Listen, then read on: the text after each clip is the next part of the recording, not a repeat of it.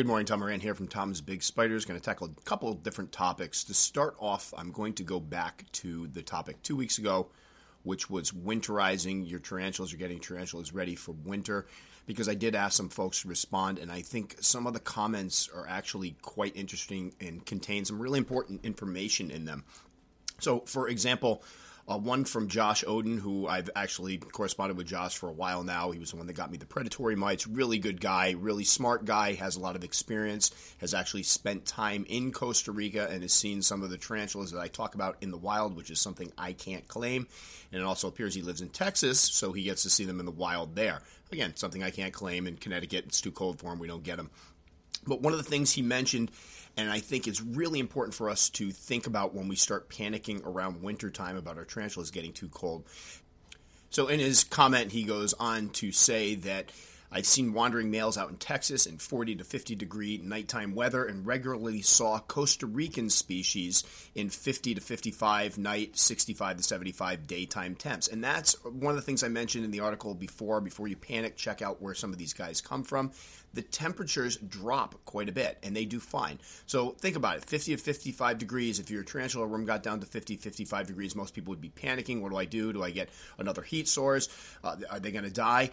And there are species that are out walking around it like it's nothing. They don't deal with temperatures or low temperatures the way we do, and that's important to consider. And then the Costa Rican species. Again, we think of Costa Rica as being completely hot and humid, and the reality is they have different types of weather in different areas. Some of the more mountainous areas, it's cooler, and 60 to 75 is actually what most of us would have for a normal room temperature. 50, 55, again, much lower. So something to consider. He also mentions, which I've mentioned in previous articles, but I don't think I mentioned yesterday or the last time I did one on this subject. Of note, inside burrow temps are nearly always 68 to 72 anywhere in the world, any time of the year in my experience. So that's one I've always wondered about, and I really appreciate that bit, Josh, because I've talked about the burrows being the X factor for many, many years. When people do the husbandry sheets and the care sheets, which drive me nuts, they always put the ideal humidity, ideal temperature, and it's usually in the higher end. So, for example, the other day I was reading something on P. muticus, and it was talking about how it's super dry there, and they require really high temperatures. And I believe they said the ideal temperature for this species was 85 degrees, which is on the high end for most people in their tarantula rooms. They usually don't get that high.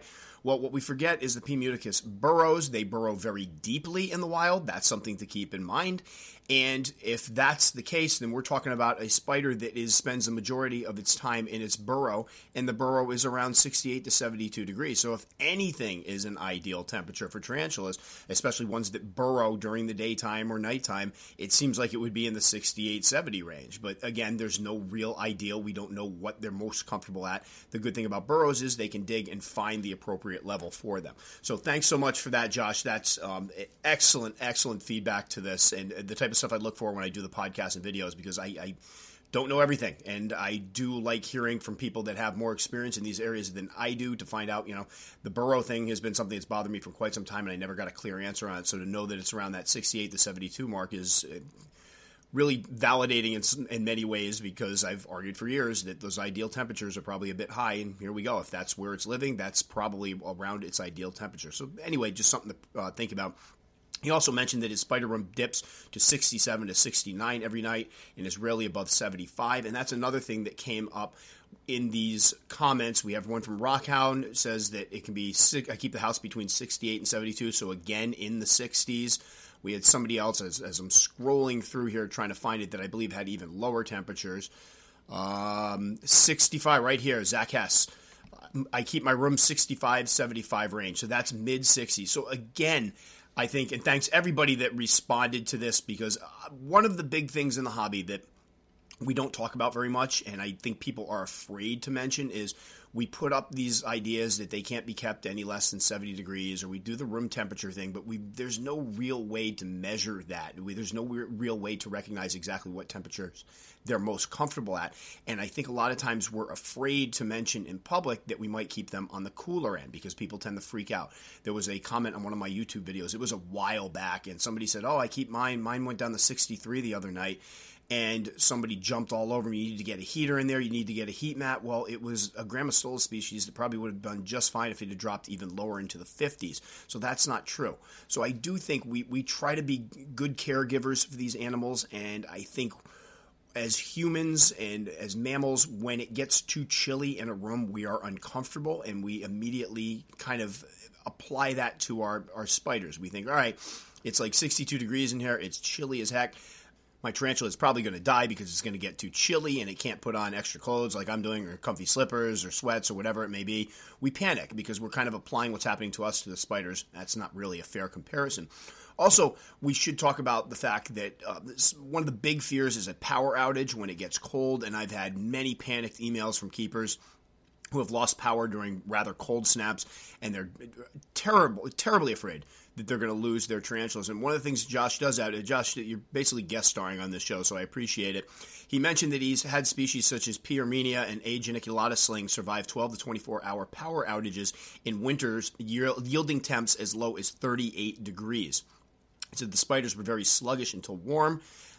So that's basically proof right there that they can survive shorter time periods with being very cold. And anybody that's shipped in the winter, I mean, unfortunately, there are mishaps. I've had things where heat packs have failed. I had a situation where somebody didn't include a heat pack and it dropped down to 20 degrees. And believe it or not, the spiders survived. They were cold, they were incredibly sluggish, but they can survive some of those drops. So if you lose power, don't go panicking. Yeah, I mean, if it's something where it's a big blizzard and it knocks power out and the pipes are going to freeze and everything else, and it's going to be super cold in there for quite a few days, yes, you're probably going to have to figure out some way to try to move your collection for the time being. I talked to one gentleman years ago that lost power during a snowstorm, and they basically rented a room in a hotel down the street and moved his tarantula collection to the hotel until the power was back on and the heat was back on. And granted, it was a smaller collection. Billy and I talked about this years ago when I started getting up around 75 or so, that it would be impossible to locate all of these. If it got really cold in here, or if we lost power, so we ended up getting a generator hooked up just in case, because I'm not going to go through the stress of having 4 days with no power, and we've had it happen before. So just keep in mind that if your power goes out for like a few hours and it dips down, it usually it takes a while for it to get as cold as it is, or anywhere near as cold as it is outside. So you have some time to play around with it. But if it happens for a day, as long as it doesn't hit freezing, you should be fine. And keep in mind, for those of you out there that have been contacting me, hey, my temps in my house are only 60s. Is that too cold? No, in most cases, probably not. We have quite a few people that have responded that keep them in the 60s, even in the mid-60s with no problems. Again, what you may get is slower growth rate than some people, and that's something that I'm perfectly okay with. I know a lot of hobbyists, as long as they have some patience, are perfectly okay with some slower growth rate. It's not bad for the spider. In fact, you're probably going to have it longer. So that's really the only quote-unquote negative consequence you would have from keeping them a little bit cooler. So again, to recap, as winter comes, don't panic. There's not a lot you need to do. The biggest issue I find with winter is the fact that things evaporate much more quickly because the heaters are running, the fires are going, it's drying out the air, which dries out the enclosure super fast. I have my humidifier going in my tarantula room as we speak, keeping the humidity right around 45% or so, according to my cheap digital hygrometer or whatever they're called. So it's not something you really have to freak out about. Just be cognizant of more making sure that your moisture dependent species have moisture. And if it drops down to 63, 64, you're still in good shape. And I think this is something moving ahead when I start covering different spider species. I will be mentioning that, normally I put it in the high 60s because I think what ends up happening is people see, well, it's 62, so I guess 58 won't be bad. And there is a point where you got to, it's probably not particularly healthy for them to be that cool. Although, again, some of the Aphonopelma, Grammostola species, they all endure cold winters where the temperatures drop quite a bit, so they should be totally okay.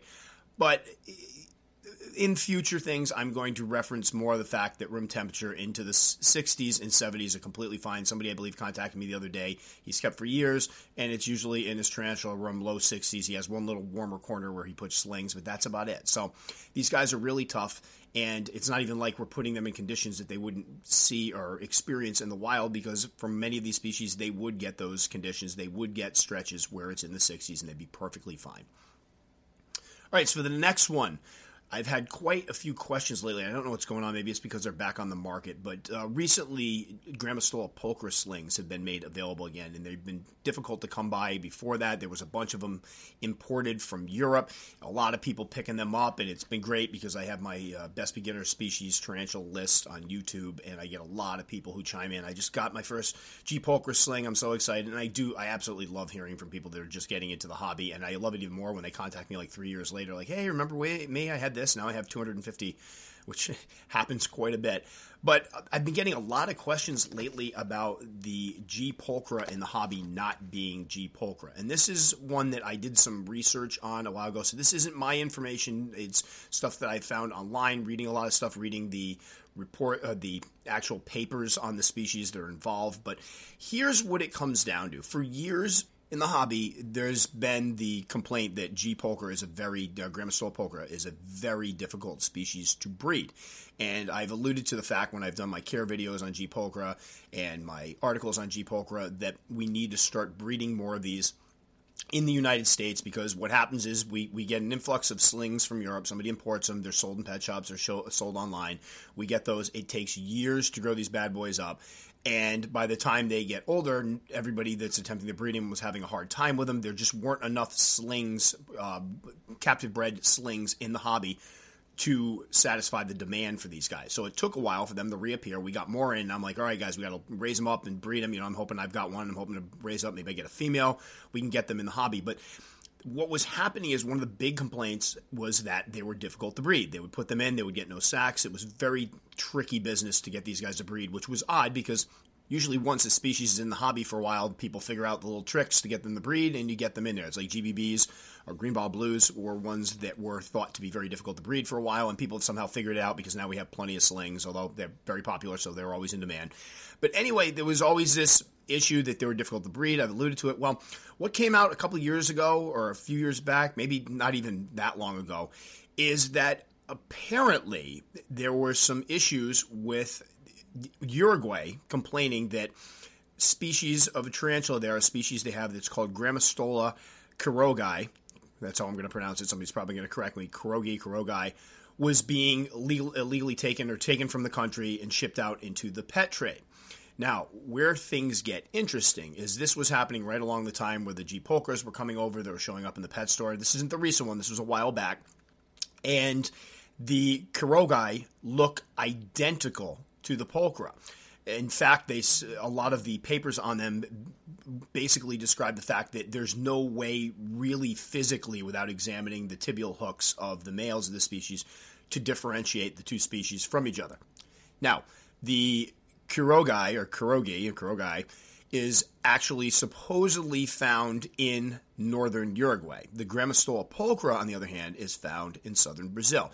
Now, these are two entirely different species that look very, very similar. So think along the lines of Brachypelma hammeri and Brachypelma smithii. As far as the layman that just looks at these spiders is going to think they're the exact same spider. And supposedly they do share a range. But, and one of the things I was reading, I was doing a lot of research on these guys, and even before this article, I went back and reread some stuff, but somebody had the two species in a laboratory, and although they basically mated, there was no egg sac produced, so adding to the mystery. So basically, the thought was that many of the species that we have in the hobby, a lot of the ones, at least in the United States, that we've been calling Grammostola pulchra, might be kurogi.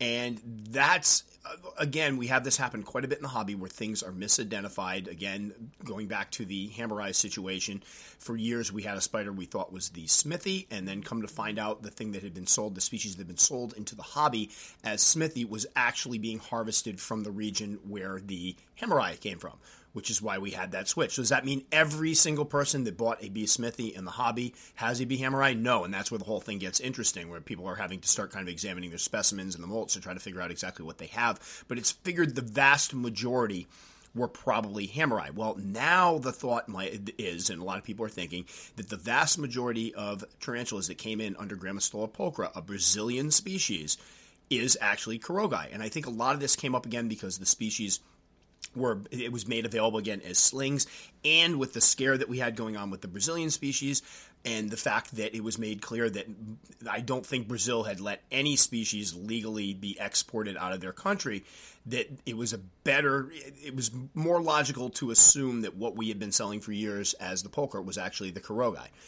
Now, does that mean there's not Grammostola pulchra out there? Well, again, we have to talk about, there's legalities, legality, is it legal to pull any species out of Brazil? No, it's not. But then there's reality. Are there people going down to Brazil and smuggling things out? Yes, a lot of the stuff we have in the hobby right now that's well established was it once upon a time somebody snuck into Brazil and took out some breeding pairs. So to think that there aren't true G. pulchra in the hobby, I think would not be a correct statement to make. My guess is that there are real ones in there. They probably originated in Europe. It seems to be that's where a lot of the species originate when they are pulled from the wild and they start breeding them. So I'm guessing there are probably pulchra out there. Am I positive about this? No, I'm not, but I'd like to think that somewhere along the line somebody pulled some pulchra out and we have them. But the question still remains. What is it people have been keeping in the hobby? And I don't know if it's the same in Europe. I'm guessing that a lot of these probably came from Europe too, so it was probably the same over there. But it seemed like the majority of the large black spiders that were being exported and imported into other countries back in the day were actually the Kurogai. They were coming from Uruguay. So again, if you want to read about this, I would definitely encourage people. There's so much to cover on it, so many different opinions. And again, it's not a black and white issue. It's not something I can say definitively, this is what's going on. I want to make that very clear. I don't want to be misquoted and have people running around going, yep, nobody has a G. pulchra. That's not what I'm saying, but I'm trying to explain where the confusion is coming from with these guys. So keep that in mind now. We have the thought process that a lot of the ones that were in the hobby were actually Kurogai. Let's consider then for a moment that some of the real true pulchra actually did make it over here. Maybe they were sold as slings over, imported the actual true pulchra from Brazil. Now we look at this issue we have breeding them. The big issue was they weren't breeding, they were munching the males, they weren't, producing sacks. Then we find out that somebody apparently tried to mix these in a laboratory. I don't know whether it was on purpose or by accident. Again, you can find these comments on Arachnoboard. It's a very interesting read. I also found some on another website talking about it. It's easy to conceive that the reason why we're having trouble breeding is because they were breeding two different species. And this was a rumor I had heard years ago. So I guess this was probably originally something that was brought up a while back, because I believe when I first got my G. pulchra and was doing research on it, this was about 5 or 6 years ago, I had read some stuff saying that the reason why they were having such difficulty breeding them is they were actually trying to crossbreed two different species. And I'd made a mental note of it, and I'd put a little note in my little, I have a notebook that I keep when I'm doing all my research and everything, and just never got back to it. And it wasn't until later when this one started putting on some size and getting bigger that I revisited some of this stuff, and then the new G. pulchras were available as slings in the hobby. I'm like, I should probably pick up another one because I'm pretty sure my other one's a male. And I did more research into it, and it popped up again, and this time more currently with more information and more actually people quoting the original papers and some of the things that were written that show that this is a very cloudy issue. We're not sure what we have in the hobby. It is not unheard of, and I know people that get into the tarantula hobby erroneously believe that we're like the driving force of all this. Like if we call a species something in the hobby, then that's what it should be, and that's not how it works. That's actually the opposite of how it works. The scientific community, the people that are going out there doing the taxonomy for these guys, that study them, that study their, the characteristics and label them, write the papers, those are the ones that are driving the names. We don't drive the names. We can call anything we want, any scientific name we want. It doesn't make it correct, and it happens quite a bit. There's been some discussion lately about Acanthoscurria brocklehursti and Acanthoscurria geniculata. The species that I purchased years ago, it was supposedly a brocklehursti, and when doing research for that, discovered that it was basically something that was named incorrectly in the hobby. What we were calling brocklehursti in the hobby was not a brocklehursti at all. There's another species, brocklehursti, doesn't look a thing like it, and most likely what we were looking at is a regional variant that basically just had different sized stripes on its leg. It comes down to that, so it's almost like a color morph. It's the same species, and that was one that I remember writing up my paper for Tom's Big Spiders and putting something in there about that and having a lot of people contact me like, what do you mean I don't have a brocklehursti? What do you mean it's just a geniculata? So that's unfortunately an issue in the hobby sometimes is we do get things confused. We have to rely on the people that are importing them to give us accurate information. We need to know where the original parents were harvested from, which helps to determine what species it is. And a lot of times, unfortunately, if there's shadiness involved, sometimes things are made up. So, oh no, these didn't come from Uruguay, they came from Brazil. And the next thing you know, we're calling it G. pulchra when it's actually a different species. So, again, to make it very clear, I'm not trying to create some mass hysteria out there and having everybody freaking out going, did I buy one? Here's the thing, and here's where it gets kind of funny. When the B. hammeri situation happened, they changed the name of hammeri, a lot of people are like, oh, I'm so excited, so upset now. I thought I had a Smithy. Well, the problem is you had the same species you thought you bought. It's just a different name. All the care guides, all the videos you've seen on YouTube, all the things that have been posted online, if the species was mislabeled for all those years, you have the species you thought you were getting in theory. Like everything you'd seen about it, it just has a different name. So let's keep that in perspective. So before people start freaking out about the, oh my gosh, do I have it? I can see it now. I'm going to start getting pictures and everything. That's fine because I do want to see pictures of it because there's supposedly a way you can tell them apart, and we'll discuss that in a moment. But I'm not trying to get people to freak out about it. You just need to be cognizant of it. That the hobby as a whole is not the be-all, end-all as far as tarantula names and everything. We love the hobby, we love our spiders, and we think we're very important. In some ways we are, but we have to remember that it's the scientific community that drives this stuff. Now, if you're holding on to a spider right now that you picked up as a pulchra, it doesn't necessarily mean it's a bad thing. You've got a spider that basically they have already said is almost indiscernible physically from the one you thought you bought. The Kurogai and the pulchra are supposedly so close in appearance that you can't tell them apart just by looking at them. So you really haven't lost anything. And think about this way. I did a care guide on the G. pulchra a while back featuring my larger adult that could be a Kurogai. I'm not sure. Who knows? I'm trying to figure it out. Everybody that watched that and said, I love that spider, I want to get that spider, if you went out and bought one, probably got the same spider. It's just called a different name. They're very similar. So it's really, you're not losing anything. And it kind of like one of the funny things that happened after the hammeri switch was the people that were all upset about it. And, oh my gosh, now I got to find a real Smithy. I've wanted this spider for years. Well, the thing you've been looking at is the thing you got. The species you were looking at and admiring is what you got. It's just the name change. So let's keep that in perspective. Now, as far as telling them apart, a couple things that came up in a couple different places is supposedly when the Kurogai are getting ready to molt, when they go into pre-molt, they get a brown look to them, like a drab, dark brown look to them. And the pulchra, on the other hand, just gray out a bit. It's more of a dark gray. So again, this is by no means scientific identification, but it did come up several times, and there were people, if you go back and look at some old posts, that would post pictures up of their G. pulchras or supposed G. pulchras before molt, and they were looking brown. People were like, oh, it looks kind of brown. Oh, don't worry, once you molt, you'll turn jet black. So I think that got a lot of people, taking pictures of their spiders, trying to figure out what exactly they had. The other thing that sometimes comes up with these, and I hadn't heard this one mentioned, I was trying to find where I'd originally seen it mentioned, and I know with talking to people, it had always been a curious issue for me. There's been a disparity in growth rates from specimen to specimen. Now, I just did a video on Brachypelmas, and we were talking about Alba pilosum, and I said how my Alba pilosum grow rather slowly. And I mentioned that other people I've talked to have Alba pilosums that will go from a tiny sling to like 3.5 inches in a year, which blows my mind because mine grew very, very slowly. So that is a species that, depending on the temperatures, I guess some people, it seemed like the people that were getting the most growth out of them, the fastest growth rate, were ones that were in places where it was kind of warm all year round, dry weather. Now, I picked up my G. pulchra. It was an incredibly slow growing. I think I've had 6 years now. She's about 4 inch, or he's about 4 inches or so, maybe just slightly over 4 inches. So very, very slow growth rate. It's currently on the highest shelf in my tarantula room that hits around 78 degrees or so at times. So it's in a warm section. It's just grown quite slowly. Now, I talked to somebody not that long ago who picked up a G. pulchra, and she sent photos of the molts that it had over the last year. That thing had gone from about 1/2 inch to the same size as mine in a year. That's mind-boggling to me. And I talked to other people who had reported theirs had grown super fast. So again, I point to the fact that in the case of the Alba pilosum, there seems to be differences in the growth rate. Now, this is a species that is widely thought to have been hybridized at some point, and some albopilosums out there are thought to be part Vagans. Vagans is actually a faster growing spider, so who knows if that's not the reason why. Again, this is conjecture. I have no scientific proof. I'm not telling everybody their albos are hybrids, but I try to figure out reasons for things. If two people are keeping them in the same temperatures, why is one growing so much faster than the other? Obviously, people grow faster, people grow larger, animals grow faster, larger, but it just seems like for some instances, the disparity in growth size or growth rate is just so much that you have to figure there's something going on.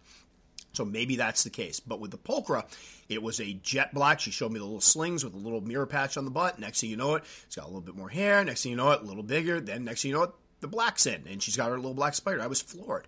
And then somebody else came with the same thing. So I do wonder is maybe there's a difference in the growth rates of them. Just a thought is not just the color of the spider when they get ready to pre-molt, but could there be a difference in growth rate? So I would wonder if anybody that has the older pulchra and listens to this podcast or has pulchra, I would love for updates. You know, this is just how I get information. The fun part about doing these podcasts and these videos is that it's not just me saying things. It's not just me looking at the, one specimen or two specimens I have in my collection and trying to come up with conclusions.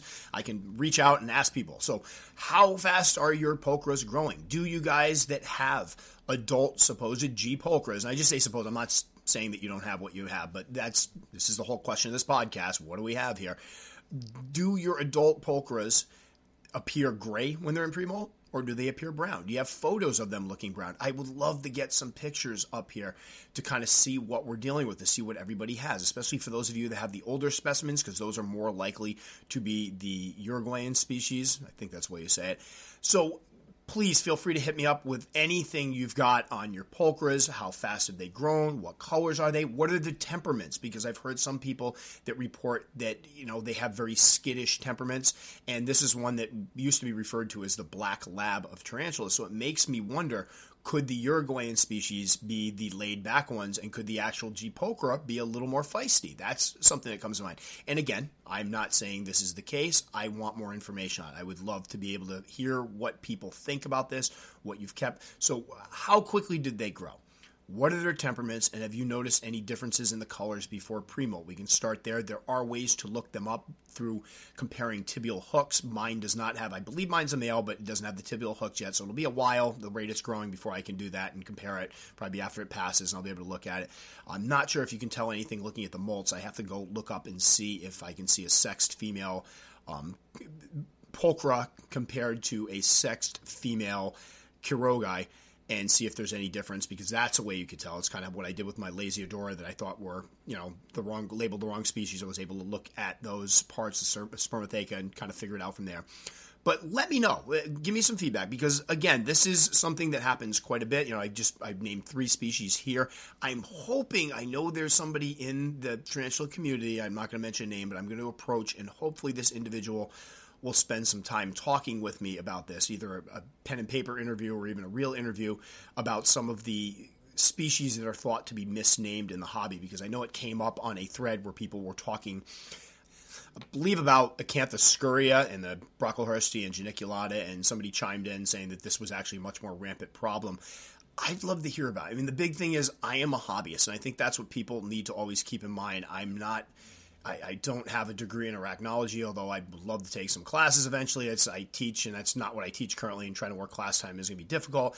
I just have a love for these animals. I do love teaching, so I like trying to take what I learn and passing it on, but I'm not an expert. I'm not a biologist or arachnologist. I do, one of the things that came up is somebody left a comment on my tarantula YouTube channel, and I think they were being genuine, but they could have just been making fun of me. Who knows? But they said, I'd love to see you out in the wild, cataloging these guys or checking these guys out in the wild. And that's something that I would love to do eventually. I'm not a huge traveler. I'm kind of a homebody, but that would be amazing to see some of these guys in their natural surroundings. So that's why when people like Josh Oden chime in, who's actually seen these guys out, I listen, because that's the real information I want to hear. I can talk about what they look like in little boxes of dirt in my house all day long, but that's not the same as what happens in the wild. That's information that's incredibly important to me. So hopefully what I'll be able to do is get somebody to chime in on this, somebody that knows what they're doing, somebody that's done the field research, and we could get some information, because I would love to bring the hobby more into the scientific side of things. So again, alluded to this earlier, we get caught up in the fact we have our Facebook groups, we have our forums, we have our channels we like to watch. We get caught up in the fact that like we are the be all and end all as far as tarantulas are concerned. Because after all, who could, be more important to tarantulas than the people who keep them and love them? But we're only a small facet of this. These guys are out in the wild. They're not getting studied enough. The people that do study them don't get enough credit as far as I'm concerned. So hopefully somebody will be willing to talk to me. We can get some information, more information on these. Maybe somebody will hear this and be like, hey, I have some information on this and be able to talk, because that would be one of my goals with this. It has been one of my goals with the podcast, especially to kind of get people on here that know a heck of a lot more about this stuff, especially the scientific side of it, the taxonomy side of it, than I do. That's where I get to learn. So everybody gets to have fun. Hopefully some of the stuff I say on here is educational, and quite frankly, I don't know if I could do this and continue to do this if I didn't feel like I was learning things all the time, because that's fun for me as well. So I guess my homework, for lack of a better term, for anybody listening that keeps a Grammostola pulchra is get me some information on it if you could. If you could take a moment and respond to my Facebook page, and we can talk about some of this later on, because that's one thing I'd like to do too, is make the Facebook a little more of just the interactive part of this podcast. I don't post my videos up on it. I sometimes post my articles up on it. To be completely honest, I have so many different social media avenues that I'm trying to maintain and answer comments. The other day I had 10 emails rapid fire right in a row, which is fine, but it takes time to get through these things, that I don't have the time so much to do the socialization part of Facebook. But I would like to use it as kind of a springboard for the podcast, because I think it's a great place to interact with people, have them respond to what they're hearing on here, and be able to answer some questions to help me kind of come up with future podcasts. So let's hear what you guys got. Do you have pulchras? How old are they? What size are they? What have been some of your observations on them? Here, this is a good, opportunity for folks to help me out so I can get some more information on these. Again, it'll be a small sample of the hobby, but it's a lot more than just the small sling and the young adult I have in my collection. And as for my young adult, I was kind of convinced that I had the Kurogai, because there are some brown tones to it when it goes into pre-molt. Of course, today I went to take photos of him with a camera, which is what you take photos with. That was a bit redundant. Went to go take photos of him with my phone, we'll say that, and it didn't show up the way I was seeing it under the light. So I don't know what's going on with that one. We'll have to figure that one out later on. So that'll about do it for this one. Hope you enjoyed it. As usual, you can visit me on tomsbigspiders.com, which, again, I have articles. I have a bunch of articles backlogged that I have to get up. I just need the time to do it. Hopefully Christmas break is coming up for me. I teach, and I'll have a week or so off, and I'll be able to get some of that done. You can also find me on YouTube, on Tom's Big Spiders, or if you look up Tom Moran, the actual name that it's under is off of an old email. So if you ever think you're going to set up a YouTube channel at some point in your life, make sure you use an email that isn't embarrassingly stupid, because I can't figure out any way to change that in the URL. And, of course, I've got the podcast, and you can email me, all that good stuff. So hopefully you guys enjoyed this, and I will catch you all next time.